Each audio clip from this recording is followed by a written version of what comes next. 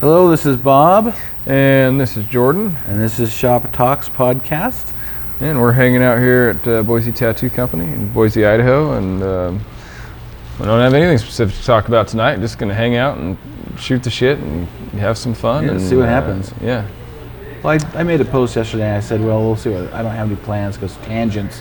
Tangents. So that's what I said. Tangents. So. That's usually the only plans I have. Tangents. Tangents. Yeah, man. I think it was good. There's a scene in my favorite show, Scrubs, where she takes a word. That's your favorite show, Scrubs? My favorite show, Scrubs, yeah. And so one of the characters takes, she's an add-in, just a short-term customer or actor in the show, and she, I don't remember what word she says, but she says it over and over and over.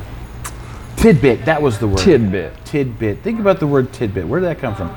Tidbit, tidbit, tidbit. Anyway. Where did it come from? You can't tell a story like that and then not tell me where the word tidbit I think came it's from. a porn phrase. Really? Yeah, it's just... The tidbit? The tidbit. Is that like, just like... Yeah, if they just get the tid of the bit in. Could be a fucking porn phrase. Now I gotta understand the etymology of this term, sir. You can't be like bringing up terms like tidbit.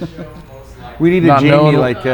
not knowing what they fucking mean, tidbit. We need a Jamie like fucking Rogan has. Take a look at that. I want to know where it came from, though. I know what a tidbit is, but... Because then I could... I don't know, fuck, let's go. The etymology of tidbit. Oof. Alright. I may or may not be back. My truck's in the back, so I'll be back for the truck. All right, Mike. Alright. Take care. Well, my dad has an etymology for the word expert.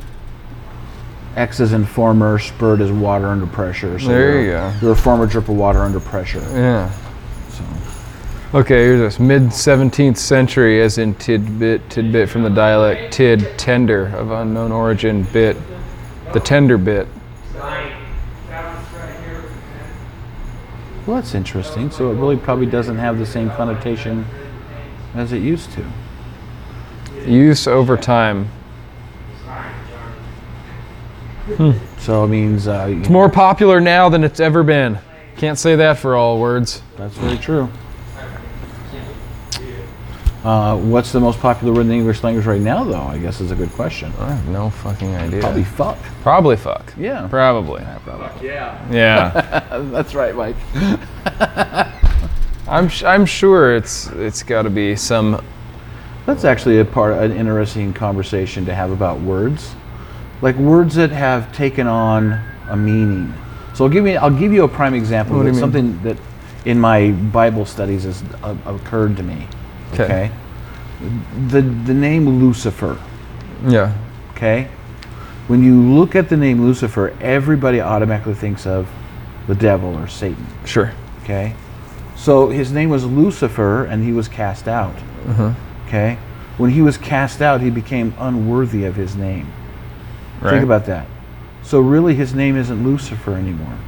Sure. So to use the word Lucifer, you could use it in the context of the story of him being cast out of heaven, but technically, and he probably would even consider respectful to just call him Satan, or Yeah, but it's like master. Isn't it like Lucifer means like light, like son of the morning, son of the morning, or son of light, or something like that. Exactly, and he's not that anymore. Light bearing, light morning star. Yeah. Light bringing, morning star. Yep. Yeah, exactly. Yeah. So you just mean like words that have transitioned, like, or that the meanings have transitioned around, or you mean like specifically, like when something has occurred and thereby like changed drastically people's interpretations of a particular concept? What do you mean? Well, I mean, the dynamic of a word changing. Oh, they change all the time. That's the thing about words. All words are like stuck in this place now of a kind of semi-fluid meaning, especially with the way that we tend to... Well, it's like the word sex. Yeah. And when I say the word sex, I mean gender. Sure. What's become gender. Yeah. It still says on most forums sex, and it's M or F. Yeah. My mother, when I was in high school, she said the word gender was dangerous. She thought the word gender. She suggested back in those days that the word gender was dangerous because Why? it gave an opportunity to be ambiguous with gender, with sex. With what you meant? What you might Yeah. consider male to female. Uh-huh. Yeah. Yeah, well, I think that, me and your grandma probably share some similar opinions on a lot of that. Not that I think that gender is a particularly dangerous idea or term, but that I think it does become a slippery slope when you start to Well, it's just an example. allow social pressures to determine the value and the meaning of words and phrases. Yeah, exactly. I mean, it's they should be exacting. Well, And I think they should be not concrete, but definitely more fixed than they are currently. yeah, I don't want to devolve this into some kind of bashing of, or I'm not trying to bash anybody or anything like that. I'm just having a conversation. So I'll give you another example of how words have evolved. Okay, so when I was in the Army, I was stationed in Virginia my last year. I was in the company, and there was a young African American man, and Was he African American or was he black? He was black, actually. So I don't know. This is the problem with these words. He was actually black. If he's from fucking Cameroon, or if he was from fucking Nigeria and he moved to America, then he would be African American, and that would not denote skin color, and it shouldn't. Well, If he was black, he would be black, and that's I my have- point. There's plenty of white African Americans, Yes. but there's plenty of black people who aren't African American. They're just Americans. They're just black Americans. yeah, no, I agree, because I've seen lots of YouTube videos of black men and women saying Africa's a continent. Yeah, I'm not from So I'm Africa. not from Africa. Yeah, and this is the problem with And- white people trying to Right. determine the rules for everyone. Like, Yeah. I'm white, I will determine the rules for everyone. I'll make sure everyone is safe and everyone's emotions are protected and nobody's feelings will get hurt because I'm the most politically correct, most wonderful fucking Subaru driving, Okay. golden retriever owning, Okay, fucking drinking all of the fucking wine at Whole Foods. Like, okay, great. I'm glad you're protecting the fucking world, but why don't you shut the fuck up about what other people need and you can let them speak for themselves? Well, a good friend of mine used to talk about. He was talking about social justice warriors, and he said, "Hey, look, if you want to be a social justice warrior, that's great. Pick one lane. Yeah. Be a social justice warrior for one issue, and let Whatever, yeah. and please educate yourself on it, like in a real way. Yeah. Not like, I'm going to jump the bandwagon. When did you learn about that concept? 4 days ago? 3 months ago? Yeah.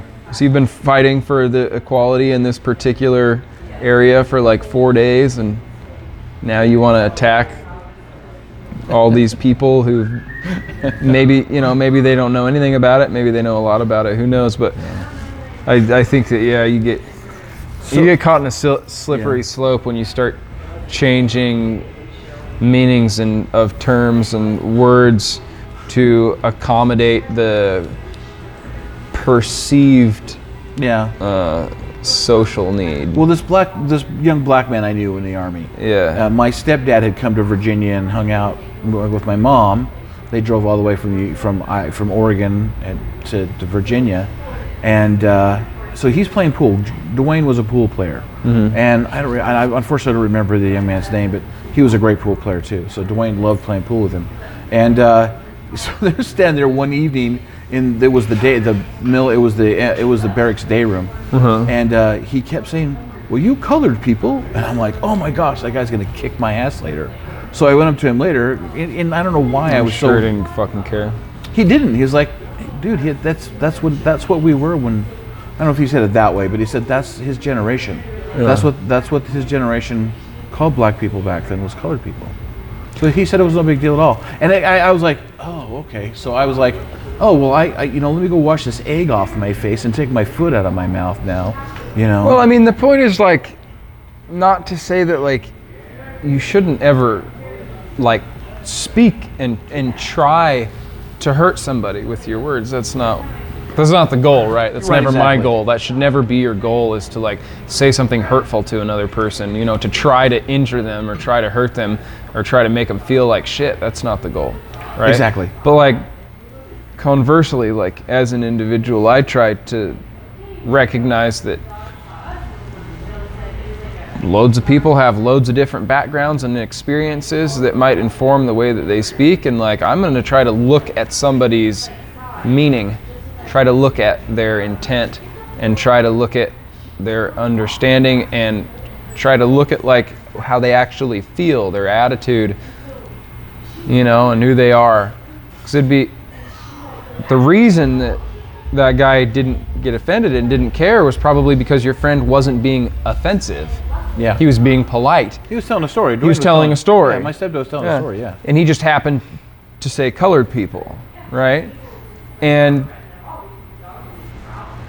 he didn't have a problem with it, not because that term, colored people, is it's not inherently offensive.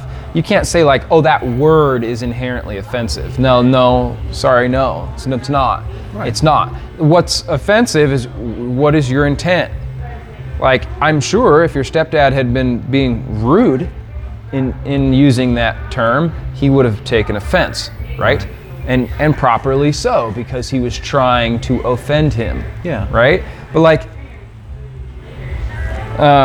there's loads of different ways to use the language, and it's been ever evolving. Running on, what do they call it? I can't remember the name of the researchers who fucking coined the term, but the something along the lines of like,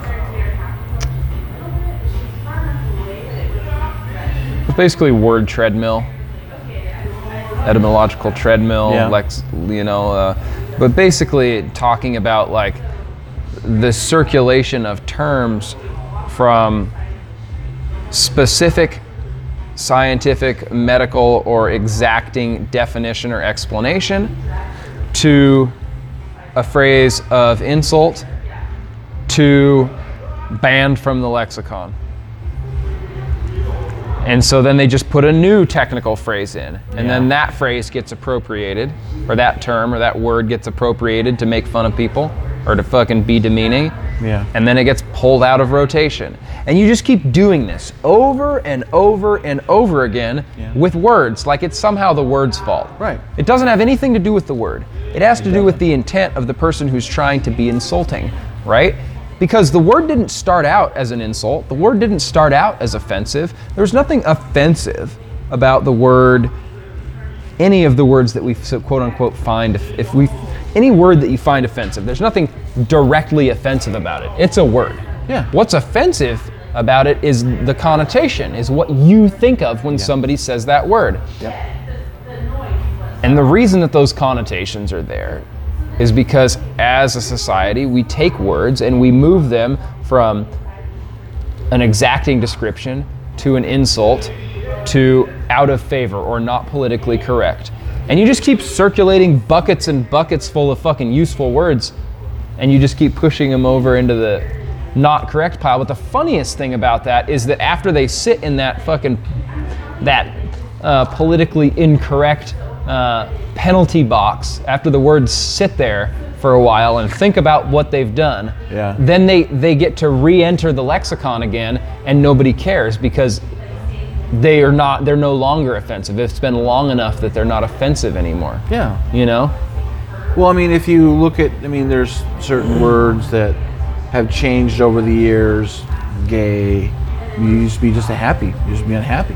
Yeah. You know, and it's. I don't think anyone's saying gay is offensive. I don't think gay I is don't know. like I an don't think. offensive term. There's offensive ways of using it, like you say. Some people are offended by saying, you know. Yeah, like when you say gay, if you use gay as like an insult or like to say that something is like not good. Yeah, right? exactly.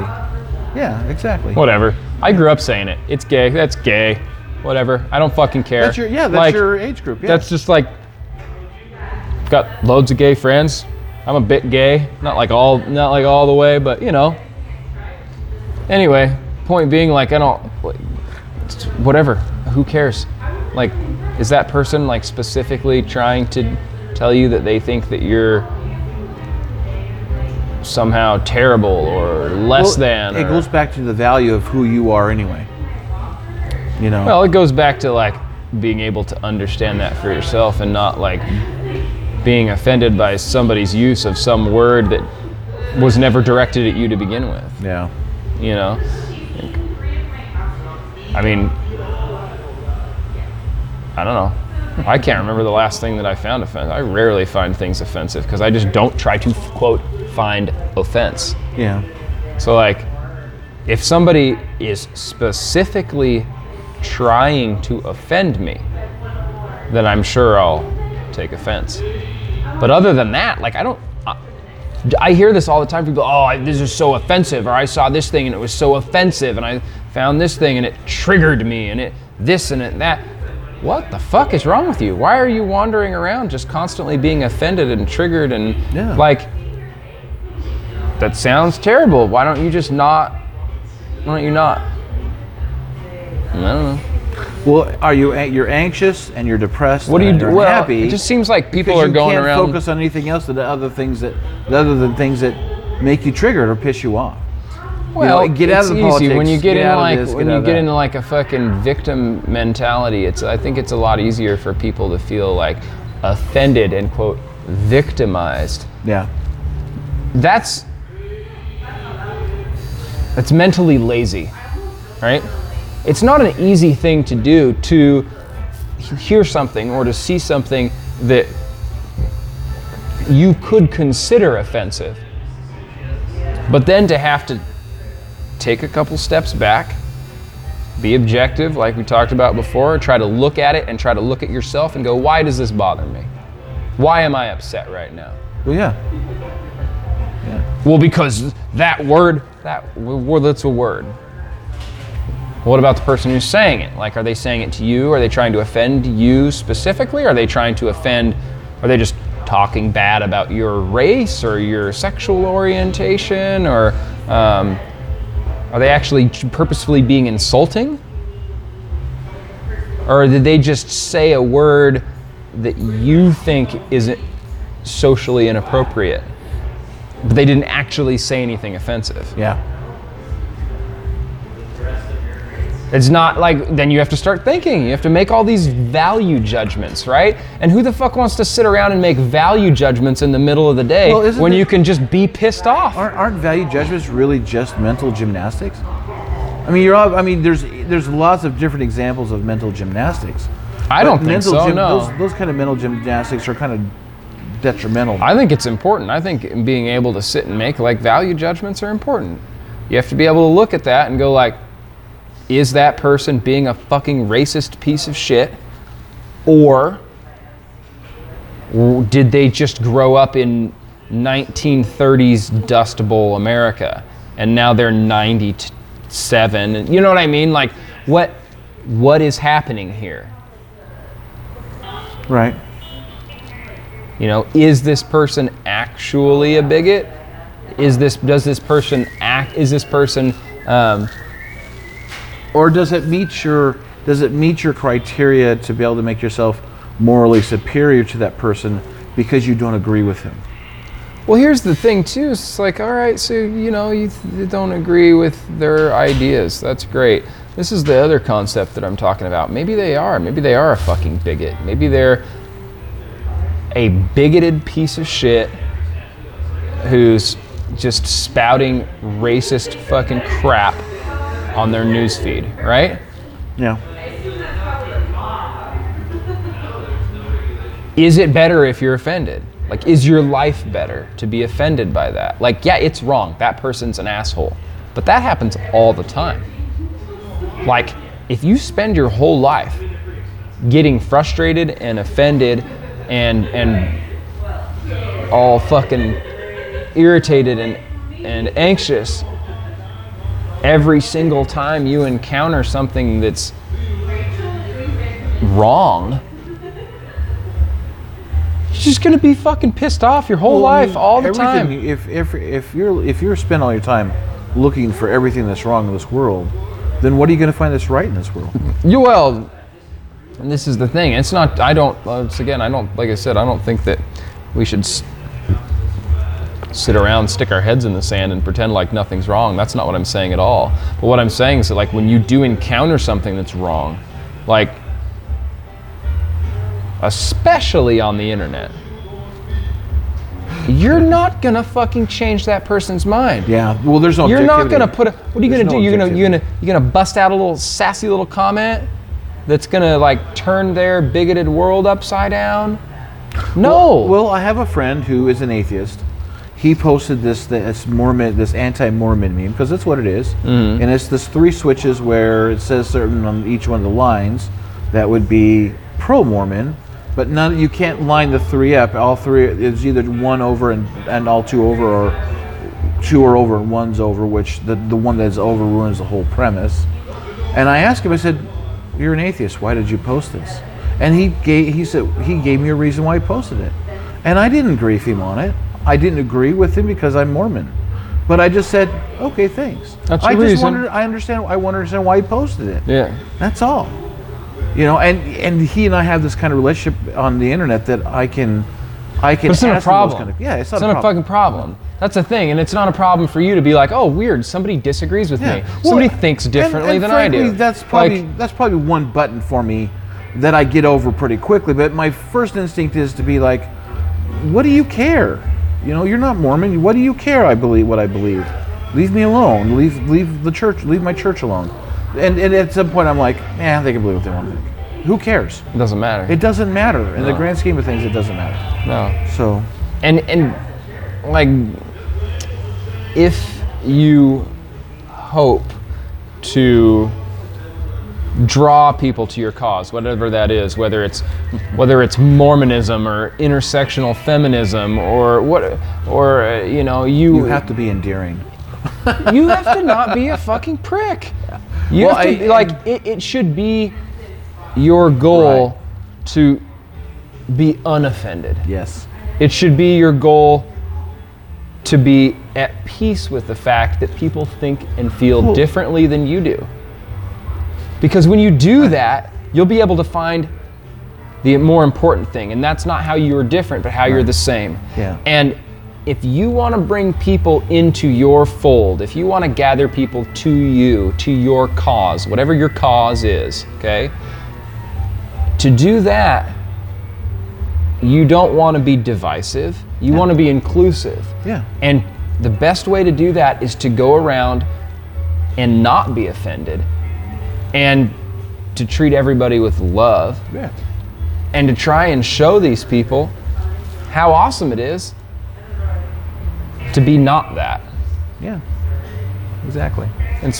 It's very strange, this idea that like, oh, I can fight anger and negativity with more anger and Yeah. more negativity. Yeah. Like, Well, Fuck does that I work? do want to say that the guy who posted that I'm talking about is a really, really good friend, and I have a lot of respect for him and his views.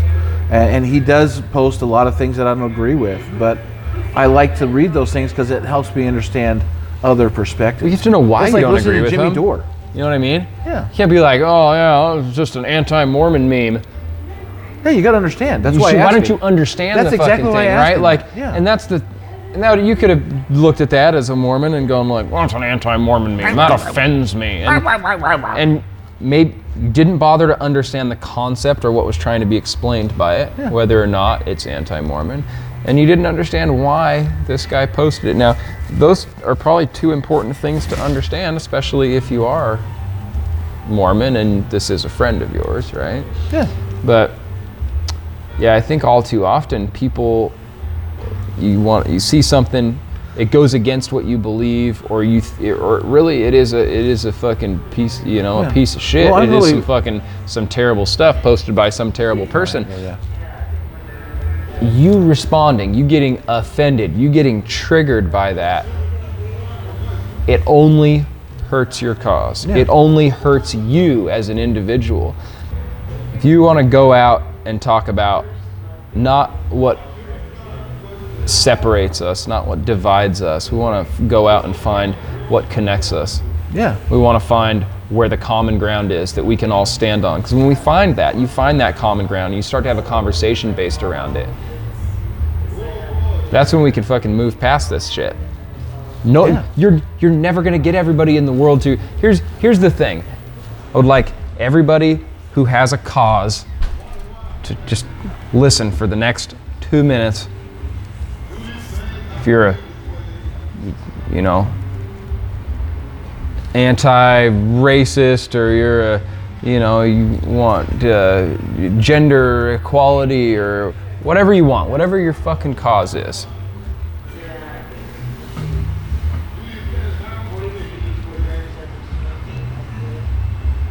Nobody's ever going to agree with you.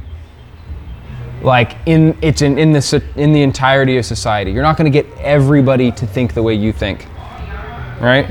You're not even going to get most people to think the way you think. This is the thing that I think most people who quote have a cause, whatever that cause is, have trouble coming to terms with. Like, because you talk to loads of different people, and I'm talking everything across the board. I'm not singling any particular cause out, but people think like, oh, if I can just get them to think how I think, or if I can just, no, everyone needs to think this way. Why? You don't want to live in a world like that. You won't. It's not going to happen. So stop trying. Stop trying to make everybody think the way that you think. Stop trying to force it, and start trying to go, what do we agree on? I know we disagree on this. What do we agree on? Let's talk about that. Let's find that common ground, and then build from that. You're never, whatever your cause is, you're never going to get everybody to agree with you. Right. You're never going to fucking get everyone on the bandwagon. It shows a lack of objectivity, though. It's that word we keep coming. It's that nail you got to pound in 100 times. Yeah, you got to be objective. If you're objective, you'll realize that that comment wasn't meant to offend you, or that comment wasn't even meant to be offensive, or you'll realize that you're not going to gather everyone into your fold, and you'll stop trying. Yeah. Because that's what Facebook is. It's a tribal. It's total tribal. You might get somebody who comes in and counters your discussion with or without a good argument, okay? But the fact of the matter is, the majority of the people who post on your threads are, if they're like-minded, that's all you've done is you've culled all of yourself out from the rest of what society really could be. Sure. Well, I mean, this is a problem with like creating for yourself with these, social networking platforms, what you call like echo chambers, yes, where people can fucking, good phrase, they have there's lots of different people with opposing ideas, but they're normally in their own areas, right? It's like very rarely are they like in these large communities that are enmeshed. It's normally like, well, we got a bunch of Republicans and they all follow these Republican commentators and political people, and they all kind of stick to their group over here. And what happens is we all bounce all these things around, and everybody says the same thing back and forth, echo chamber, and you just reinforce that. Right. I have plenty of beliefs and ideals, but I try to get everything, get all of it. I don't,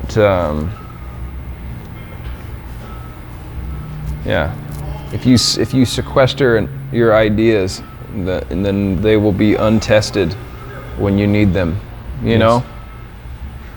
If you're constantly protecting and fostering this little ideology of yours and sheltering it from dangerous and opposing views, then it will be weak and untested when you desire it to be strong. And that's a problem. That's the problem, I think, with most people. The way that most people build their opinions about things is they build them in these sheltered echo chambers. They build their opinions on whatever current problem of the day inside of this little closed off group underneath this roof that keeps all of the rain of opposition off of their idea. But then it never gets to grow any fucking legs. It never learns how to fucking run. Root. It doesn't take root. You know, no rain, it's like no root. it doesn't fucking. Do you know? So you know, like, if it's so yeah. So let's look at problematic. in Peterson's book, 12 Rules for Life. He talks about one of Freud's mentor or mentees, and I don't remember his name, but he coined the phrase "life lie." I think it was "life lie," and that's basically what we're talking about. Is that you've created this idea. He uses a suggestion in the book: when you're 6 or when you're 18, you say, "I'm going to retire by the time I'm 52." Okay. Yeah. You don't know that. You're 18. You don't know what your 52-year-old self's going to be, who you're going to be like, what you're going to be like, know if I'm gonna live to what you're going to 52. experience. Yeah, are you going to live to be 52? What are you going to experience between 18 and 52 that actually will help you maintain that goal? You have to be, you know. So I mean, it's an admirable goal, but maybe you need to make sure that you have a better plan than just that, because things can fall in place or things cannot fall in place, and then you feel like a piece of crap when your goal doesn't come to fruition. It's detrimental to you, and that becomes a life lie. Because everything that takes you further away from your goal, and you still cling to that goal, your goal becomes a lie then. I think that's what he meant. And maybe I'm embellishing it, or maybe I'm making it more complicated than it really is. So, for me, I've realized this week that I had that kind of thing going on for me. Okay. So I always talk about, I've done customer service for 21 years. I worked on the phone for 21 years. What I've realized this week is that, well, I had some bad experiences at work, and I got frustrated with combination of things that were happening to my job. And I got angry, and I got angrier and angrier. So I would express things to people to try and tell them my concerns. And then they would go to upper leaders and say, well, Bob's saying this and disparaging other people and being negative. When I wasn't being negative, I was trying to work out for myself what's going on, realizing that, you know, I can't say to myself, you're not being objective, Bob. Screw you, Bob. I am right. You know, because that's what I was doing, is saying, well, I don't think you're being objective enough. No, screw you. You're right. And then and we talked about this before we started this. So it took me like 3 or 4 days. I mean, my wife, Autumn, God bless her, listened to me whine and complain and be angry for the last 3 days. And she was smart enough to just let me talk and not give me any feedback play devil's advocate to make me think about it. Because when I am personally in that mode, if you give me feedback that I don't want to hear, well, I'm not talking to you. No, you'll get there. Oh, I just have to get there. You'll get there, but it just takes me a little bit longer because you're gonna piss me off. Okay, Bob. Yeah, okay, I'm not Bob. there. Sure. So what happened was that I was texting Autumn from work, and I said something to her about I resolved to not do anything else at work to be helpful, except to just put my head down, do my job, and do the best I could. Okay. Yeah. But at the same time, though, I'm realizing at the same time, well, what is the best I can do? You know, if my goal is to actually be a better person and to move beyond, you know, pettiness and being mean to people and actually being kind again, like I've always wanted to be, you know, have I created a self-lie in myself?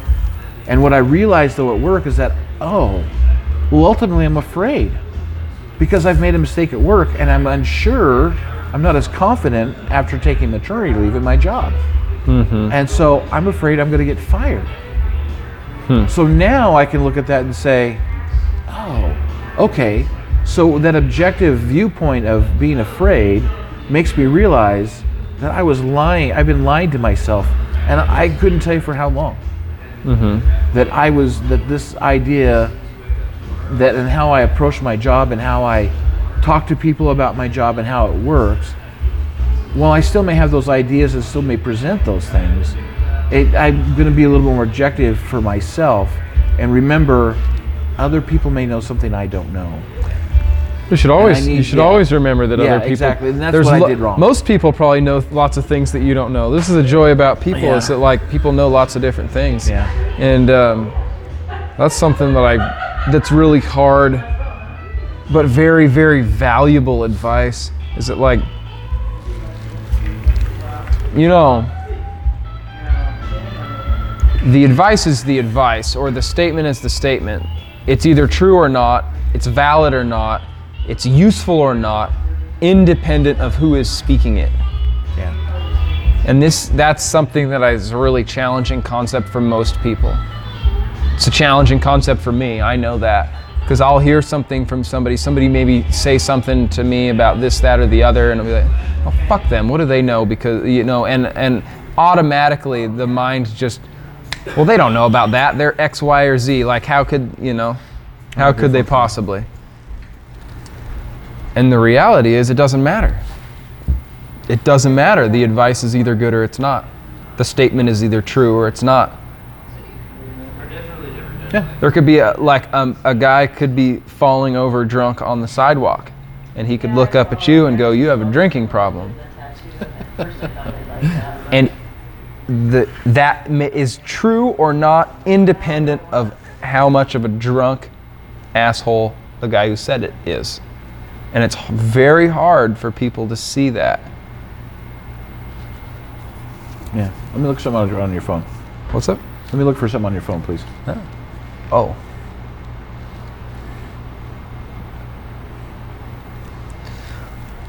Let's see here. So you're afraid they're gonna fucking fire your ass, Well, huh, that's, Bob? you know, that's just, you know, and another thing is I just hate living in fear. You talk to people all the time, and you know, and they're afraid of something. They're always afraid of something, you know, and Sure. sometimes you have to walk them through it, and sometimes they can get there, and sometimes they can't, you know. So I think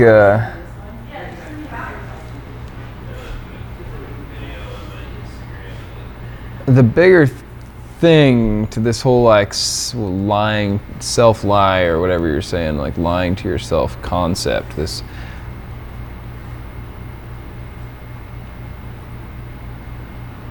is the attitude with which you encounter obstacles in your life, as opposed to what you tell yourself about what is or isn't factual about these encounters.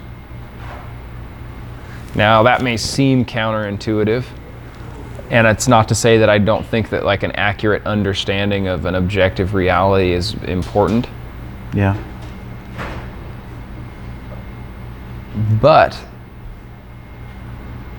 to use that example again, if you say at 18, I'm going to be retired at 52, right, you don't know if that's the case, right? But you can work towards it as a goal. And in working toward any goal, I truly believe that like your ability to achieve that goal has to do with a few things. One, like how much have you educated yourself in the pursuit of the goal? yeah, 2, how dedicated are you to achieving the goal? 3, and probably most importantly, how good are you at maintaining a positive attitude in light of obstacles in your search for the goal? yes, Okay?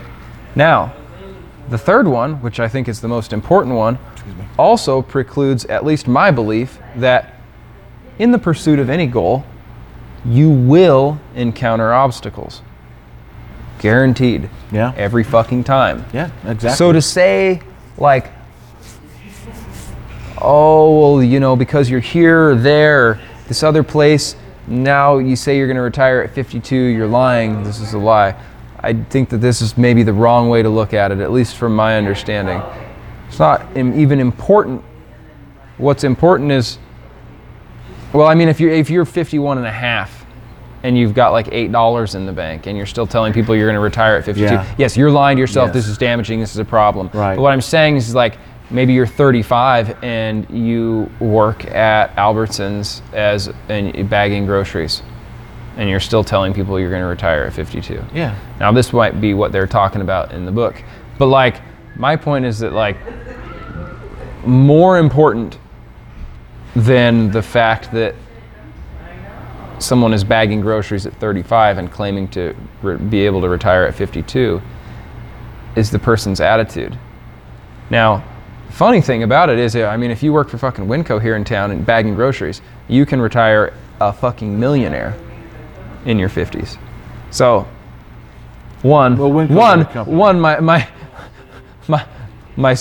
my story's not that great.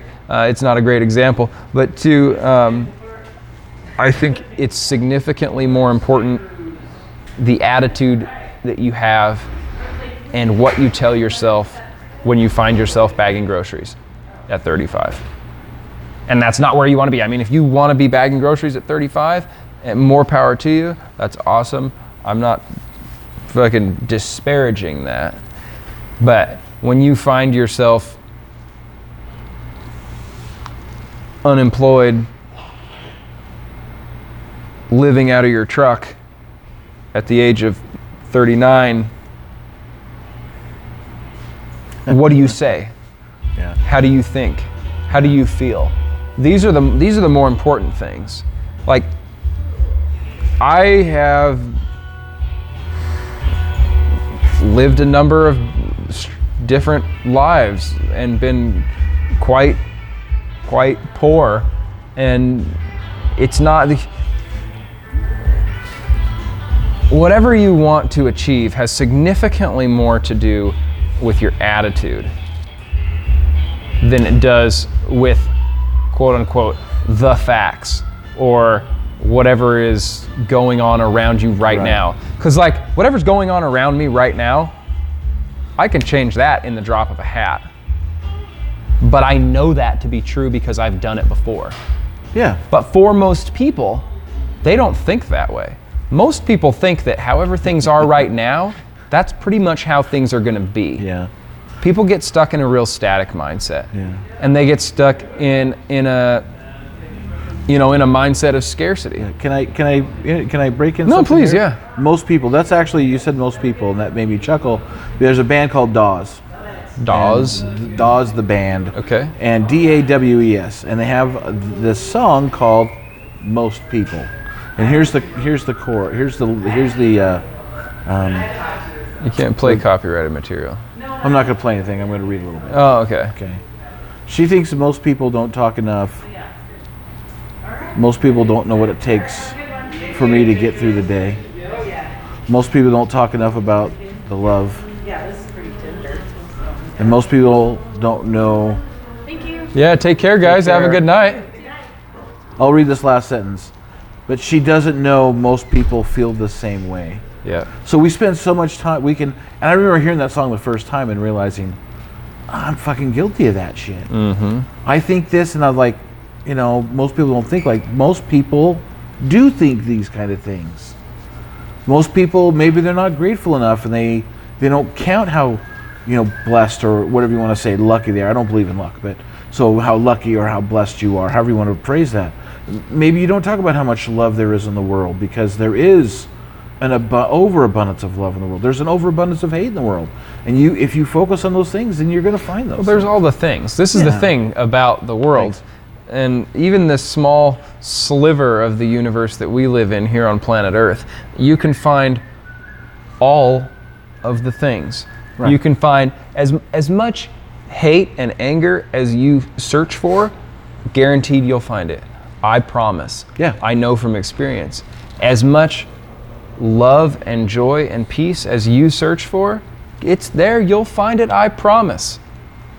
Oh yeah. As much fucking confusion and loneliness as you search for, it's there, you'll find it. As much fucking love and happiness, it's there, you'll find it. Yeah. Whatever you go looking for, whatever you're searching for, you'll find it. Yeah.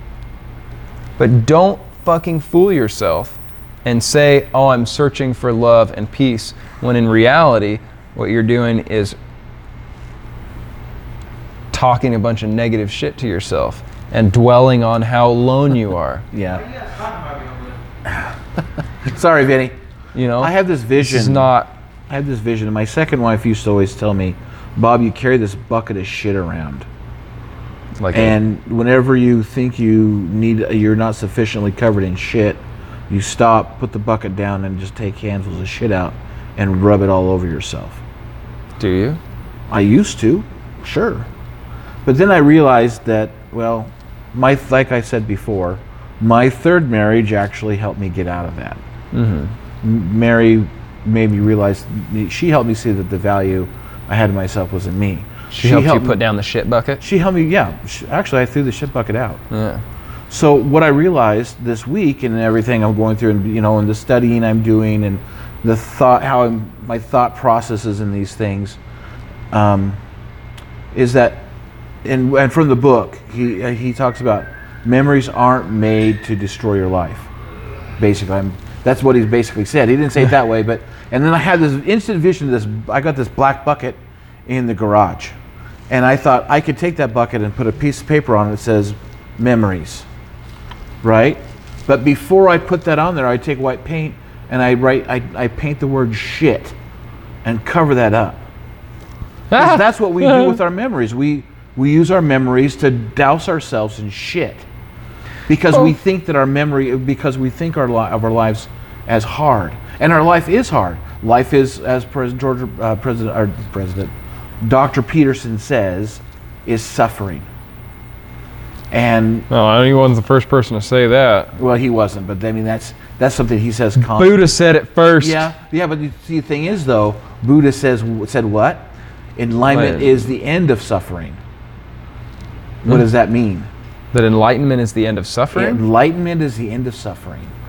That means that when you understand the middle way, that when you understand how to not see or to control your desire and also to treat everybody that you encounter with love, the fact that like you're going to encounter suffering, what most people would normally consider suffering, isn't going to be suffering.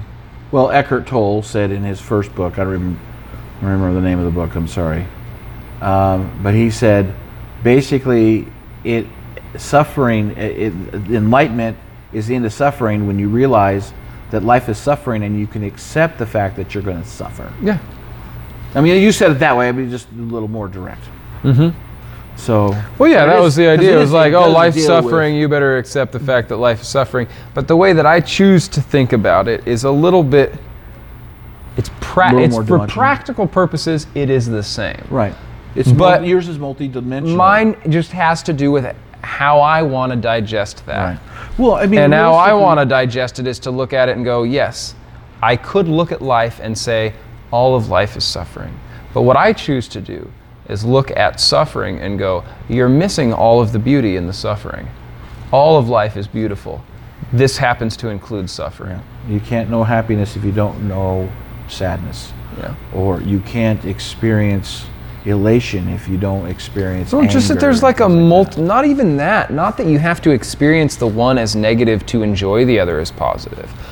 That's not what I'm saying. Although I do think that that's also a valid point. That's not what I'm trying to communicate. okay, no, that's what fair. I'm trying to say is that the suffering part, the sadness part, the fear part, there's beauty there to be found.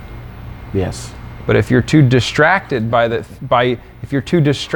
your own whining about how miserable it is and how hard your life is, if you're too distracted by the pain of the situation, then you'll miss it.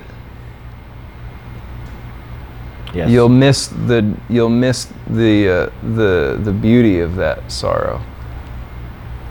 And so yeah, I mean, it's maybe a little bit more flowery way to say it, but it's important for me that I look at it differently. That was beautiful, man. In that way. That was beautiful, man. Oh, that's very sweet of you. No, I'm not being sarcastic at all. It sounds sarcastic, but that. Thank you. I agree with Thank that. you. Very well said. Very well said. Yeah, I spent most of my life being, frustrated and despondent. And, you encounter all of these different things, all of the suffering in life. And when you start to dwell on that and the pain of it and the anguish of it, and you feel your soul start to split apart, because this is where you're focusing. This is where you're focusing your intention. This is where your consciousness is focusing. And when you start to focus in a particular area, you are inadvertently searching for more of that. Okay? Like, guaranteed life is suffering. Guaranteed you will encounter your fair share or more. But if you're going around always complaining about the suffering, always dwelling on the negative, that is exactly what you'll find, and that's exactly what you'll encounter. More and more and more of it. Yeah. Some people call it karma. Some people call it, well, I call it restoration. You put into this world, you get back what you put into this world. Mm-hmm. It's beyond. It's even actually, I believe it actually transcends reaping what you sow. Mm-hmm. Because sometimes you're giving things in life that you didn't necessarily work toward. Oh no. Because you are subject to the consequences of other people's actions. Oh yeah. So. All the time. Yeah. I mean, you can't tell me that, like, some young Jewish woman who died in a concentration camp, like, she wasn't inherently reaping what she sowed. Right. This isn't life. Well, I'm talking about, what I'm talking about is someone who loses a family member to a drunk driver. That's out of your control. Cancer takes, when cancer took my wife, that was something that was out of my control. Everything's out of your control. Well, yeah. I mean, Let's be realistic. Yeah, you try and fool yourself you're in control, and that's picking your battles, right? Nah, it's not even that. What is in control is the attitude that you can encounter things with. Yes. And that's what I'm talking about. That's the main, and that's why I said, like, that's why I believe that's so important, is because I can't control what I'm going to encounter. I could wake up in the morning and go, my day is going to encompass X, Y, and Z. I'm going to do this, that, and the other. I could walk out my front door and a goddamn fucking plane engine could fall on my head and crush me and kill me. I could pull out of my driveway and get fucking T-boned. I could, any number of things can happen. Right. Right? Absolutely. A minute handful of those things that could possibly happen to me, I might have some perceived control over. But for my purposes, it's best to assume that I don't have control over them. But what I do have control over is my perception, my attitude, my emotional state, and what I bring, right? Yes. And the way that I am in here. And that can change a lot about what happens to you. That can change a lot about your experience, because what happens to you, the way that we think about that, right? Like, what happened today? When you want to, like, break down how the mind actually constructs that, you have to be ready to recognize that your emotional interpretation of events is the most important part of what's happening. Well, yeah. Because that determines what is and isn't viewed by you as the truth of what happened today. Everything gets filtered and translated at least a few times before the mind is able to even put together an idea of what the conscious experience is in this moment. Well, you play telephone in your own brain. Absolutely.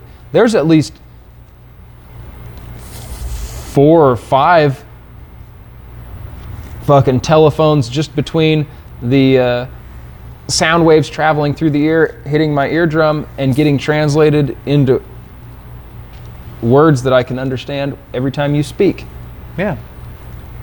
Now, when you recognize that you're that many levels of translation removed from the intent of a speaker 3 feet away from you,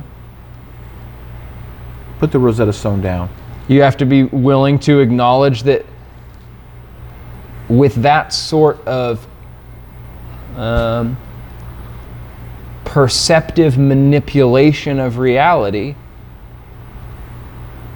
your emotional state, your emotional understanding, and the attitude that you bring to your life on a daily basis is the most important thing in determining what your reality will actually be. Yeah, I agree with that. You have to have, attitude is everything. Yeah, and you can say it, but and saying that sounds silly, right? Because you're It like, is. I've heard that from my grade it's- school teacher like yeah. 100 times. I know. But like, It's that's almost the thing pejorative, about you know? platitudes is that they started being a platitude for a reason. Well, it's like saying your face is going to get stuck like that. Right? Yeah, no, it really is. Yeah, you'd be like, oh, what a stupid thing to say. But And ultimately, if you're being it's a so true. whiny cunt, And that's a technical term. yeah, chances are, if you keep being a whiny cunt, eventually your face is gonna get fucking stuck like that. Yep. So, Resting bitch face. Or as I like to say, RBF. Oh man, I know. It's funny, dude. I used to have resting bitch face, for real. People all the time used to ask me what was wrong or what happened or what was it. I'd be like, nothing. This is just my face. Yeah. That was a fucking lie. It was not just my face. It was your attitude. It was my fucking attitude. Yeah. It was my Almost like that guy- consistent, subconscious attitude. But you know how long it's been since I've had somebody ask me, "What's wrong? What are you upset about?" When I'm not upset? I don't know about the time Nicole came It's been along. and years. stopped. It's been years. I haven't. Yeah, dude. I haven't fucking. It just doesn't Something happen on it. anymore. Well, it's like that guy asking me why I'm always smiling. Yeah. You know, I guess it Exactly. boils down. I don't want to. Why would I want that? Because I want to And that dude, feel I've- good, and yeah, it helps I've watched me that feel dude good. over and over, and the dude is always just glowering. He doesn't look happy at all. He just got freaking married. He ran to Vegas or someplace and got married. And should be doesn't- ecstatic, he right? should have a fucking. He grin should on be his smiling. face. Yeah, exactly. You He's should got have just somebody been who like, loved him enough to but say, why "I do." aren't you smiling? Yeah, I wish because he caught me off guard because I wasn't. He had this mean look on his face. You know, he had the RBF going on, and he stopped. Why are you always smiling? And I was like, because I never, I just do. I don't think about it. I don't walk around like, okay, Bob, put that smile on. Time to 'cause grin like a You dipshit. gotta, you gotta fake it till you make it. Because I'm not faking it till I make it. Even when I'm super pissed, I might look really angry, but at some point I'm gonna say something, and I'm gonna laugh, and I'm gonna smile. Right. I don't care how fucking angry I am or how livid. I'm going to put my little quotation fingers up. Livid I am, I can still smile, I think it's one of the most important things to be able to laugh at yourself, to be able to smile, especially to be able to laugh at those sort of things like when you're angry. Yeah. Because if you can laugh at yourself when you're angry, you can get unangry much quicker. Gordon B. Hinckley talked about don't dwell on the storms of life. Keep a twinkle in your eye and smile even when you don't want to. Yeah. And love life. That's some of the paraphrases of this. It's a 2-paragraph statement I keep at my desk, but it's the truth. Dad used to say that when I was a kid. When he was in Amway and he was reading all these self-help books and being all positive, and at some point I had to roll my eyes one time because I had 4 young siblings, 2 little sisters and a little brother. Yeah. And the kids would come in, whining about something, and Dad or Mom would say, "Are you a whiner or are you a winner?" And I just rolled my eyes. I was like, oh my freaking goodness, what the fuck is this, man? Yeah. And then that's right. I was like, thought about it. I was like, I don't want to be a whiner. I want to be a winner. I want to be. I don't care about being a winner. I just want to be a fucking whiner. Yeah, right. You're like, are those the only two options? Could I maybe be, like a happy medium where it's like I complain about things a little bit, but I'm grateful? Oh shit. Your dad did Amway, huh? Yeah. Oh, fucking Amway. Yeah. He's an Amway. Was that like the Goji first Berry of the juices. pyramid schemes, or was that just like the biggest and the Well, and you the got to fucking most remember, a well pyramid known? scheme is something that you give money, or you give money in. No, you don't give money into, but you get money out of. Amway, you have to put money into. It's a product-based, It's a product-based pyramid scheme. multi-level marketing system. Yeah, it is a that's what they say. pyramid, but it is not illegal in the fact that the federal government doesn't come in and stomp all over your guts. Well, no, and they throw you won't in crap prison. all over it because technically you It's have a capitalism. product. Well, it's And capitalism. technically, you're selling things. Entrepreneurialism. Yeah, but it's not. Amway is It's still like out fucking, there. dude. Yeah, it's like fucking LuLaRoe and all the Lululemon and all that other bullshit. It's like, no, you don't have a fucking business. You know who has a business? Lululemon. You know who has a business?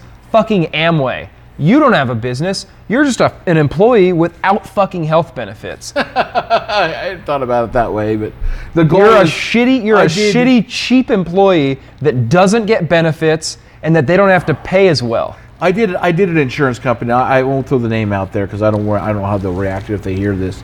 But they're a publicly traded company now. They're out of Georgia, and I actually believe really strongly in the company. Sure. It was life insurance and the importance of life insurance. And I will tell you now, if you don't have life insurance, if you can get life insurance. It doesn't bring your loved one back, but it can make all the difference in the world when it comes to bills and living and getting through grief. Anyway, so Yeah, it that's takes my a lot plug. of cocaine and hookers sometimes to get over a dead loved one, and Hookers and blow. that shit's not cheap. That's right. Hookers and blow. That's like that guy that was at the counter filling his ticket, and down in Vegas. I think it was in Vegas, and the anchor later asked him, well, "What if you win the lottery? What are you gonna use it on?" And he leans over the mic and goes, "Hookers and blow." And Yeah. she was like, almost dropped the ticket microphone. Perfect, So, right? It's like, well, at least he's honest. Yeah, right. So, but that actually. Anyway, so I've been in multi-level marketing businesses myself, but I don't think I want to do those anymore because I don't have the time. You know why you don't I want to don't do feel those? like I have the time. You want to do those if you're like the first 10 people to know about it Yes. and you think it's a good product. That's Yeah. when you want to do that. Other Right. than that, fuck that shit. Oh, yeah. I really believed in that company though, but I just didn't have a good upline. But anyway, yeah. I mean, you can make it what you want. It's all hard work. It's all hard work. I mean, you work hard. Yeah, sometimes. I mean, I'm always tired, but it's mostly from having like too much fun. Yeah. Well, it's tiring having I've got fun. proof of your hard work on my arms for crying Yeah, out that loud. ain't work though. Yeah. It's work like people pay me. Yeah. Exactly. It's work like it's really challenging. Yeah. Hey, we need to talk about my chess piece. It's not work. It's not work like because I like it. I love doing it. It's fun. We need to talk about my chess piece and the skull that goes on my back. Well, let's do it. Let's fucking figure it out. I mean, I'm not gonna do it right here. No, that's fine. I just bring it up. Anywho. Yeah, dude. I mean, honestly, there's stuff that I do that's work, and every now and then when I'm tattooing, it's work, but normally not. Yeah. Normally, when I'm sitting there tattooing, that's like some of my most jealously guarded rest and relaxation time. Okay. Honestly, That makes sense. like, I do lots of things that are lots of work, but like, drawing and promotions and just literally just like construction and remodeling and building stuff and paperwork and finance crap and loans and moving money around. Lots of stuff that I do is work. But like when I'm actually sitting and tattooing, it's not. It's usually not. I'd say maybe 1 in 10 times it's work.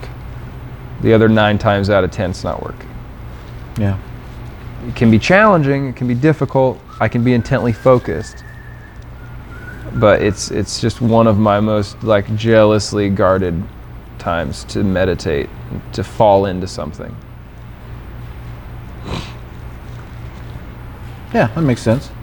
It makes perfect sense to me because, well, you always have good conversation when you're doing that, and opportunity to maybe listen to something or. Yeah, dude. Sometimes just listen to music and not talk for 3 hours. Yeah. Sometimes just talk, have the best conversations ever. Yeah. Either one of I those think things that is we've done great, that. I think right? We've done both. We've of done those. both. That's my Yeah. point. Is like, but either one is wonderful. Yeah. Either one I really enjoy. I just sitting and just listening to music and just getting in the groove with something. Well, I mean, when you first started tattooing my right arm, you know, the conversation sometimes was, you know, there was silence except for the sound of the gun, the tattoo gun, and you saying every once in a while, "Don't be a pussy, Bob." Yeah. Well, I had to remind you. I had to remind you consistently when we started. I don't have to remind you as much anymore. It finally sunk in. This left arm was so much different, Yeah. and maybe it's because I just knew what to expect. Maybe it's because I don't suck as much at tattooing now. I don't know. I don't know about that. I'm just fucking teasing. I think they're both very, very high quality. I just really think as I expect the pain now, and it's better. I can manage the pain better, and also my left arm went much better healing wise because I understood better what to do to make sure my arm healed better. How to take care of it. Yeah. Because I suffered a lot in healing with my, you know, the Yeah, the 3/4 first you time. did, Yeah. and it shows in some of the colors. Yeah, dude, unfortunately. it's Sorry. you learn. What you learn though, like it's just like anything else that you do in life. Like as you do it more and more, you learn like this is what my body wants. Right. This is what I need in this situation. Same thing with tattooing. Yeah. I've had some tattoos. You're like shit. Do you have stuff covered, or you just let them ride? Oh no, I don't give a fuck. I got a bunch of crappy tattoos, man. That's funny. Actually, my memory from Facebook today was 2 years ago, starting the left arm and color. There There was you go. color on the left arm. is Starting what the it was. color on Yeah. it. There you go. So. Shit, good memory. Bob. Oh. Well, buddy, Yeah. I'm calling buddy. it. Yeah, we're gonna call it. Hope you guys enjoy. Hope you listen and leave a comment. It's Facebook on Facebook or reach out to me at the email. It's listed on the website and at facebook.com, and on Twitter. You can get me at Twitter as well. I'll put links in. I'm going to make a Facebook Live post after I post or just before I post Yeah. to say where else you can find it. But anyway, I hope you all have a great night. This is Bob. And this is Jordan, and this has been Shop Talks. Bye-bye. Bye-bye.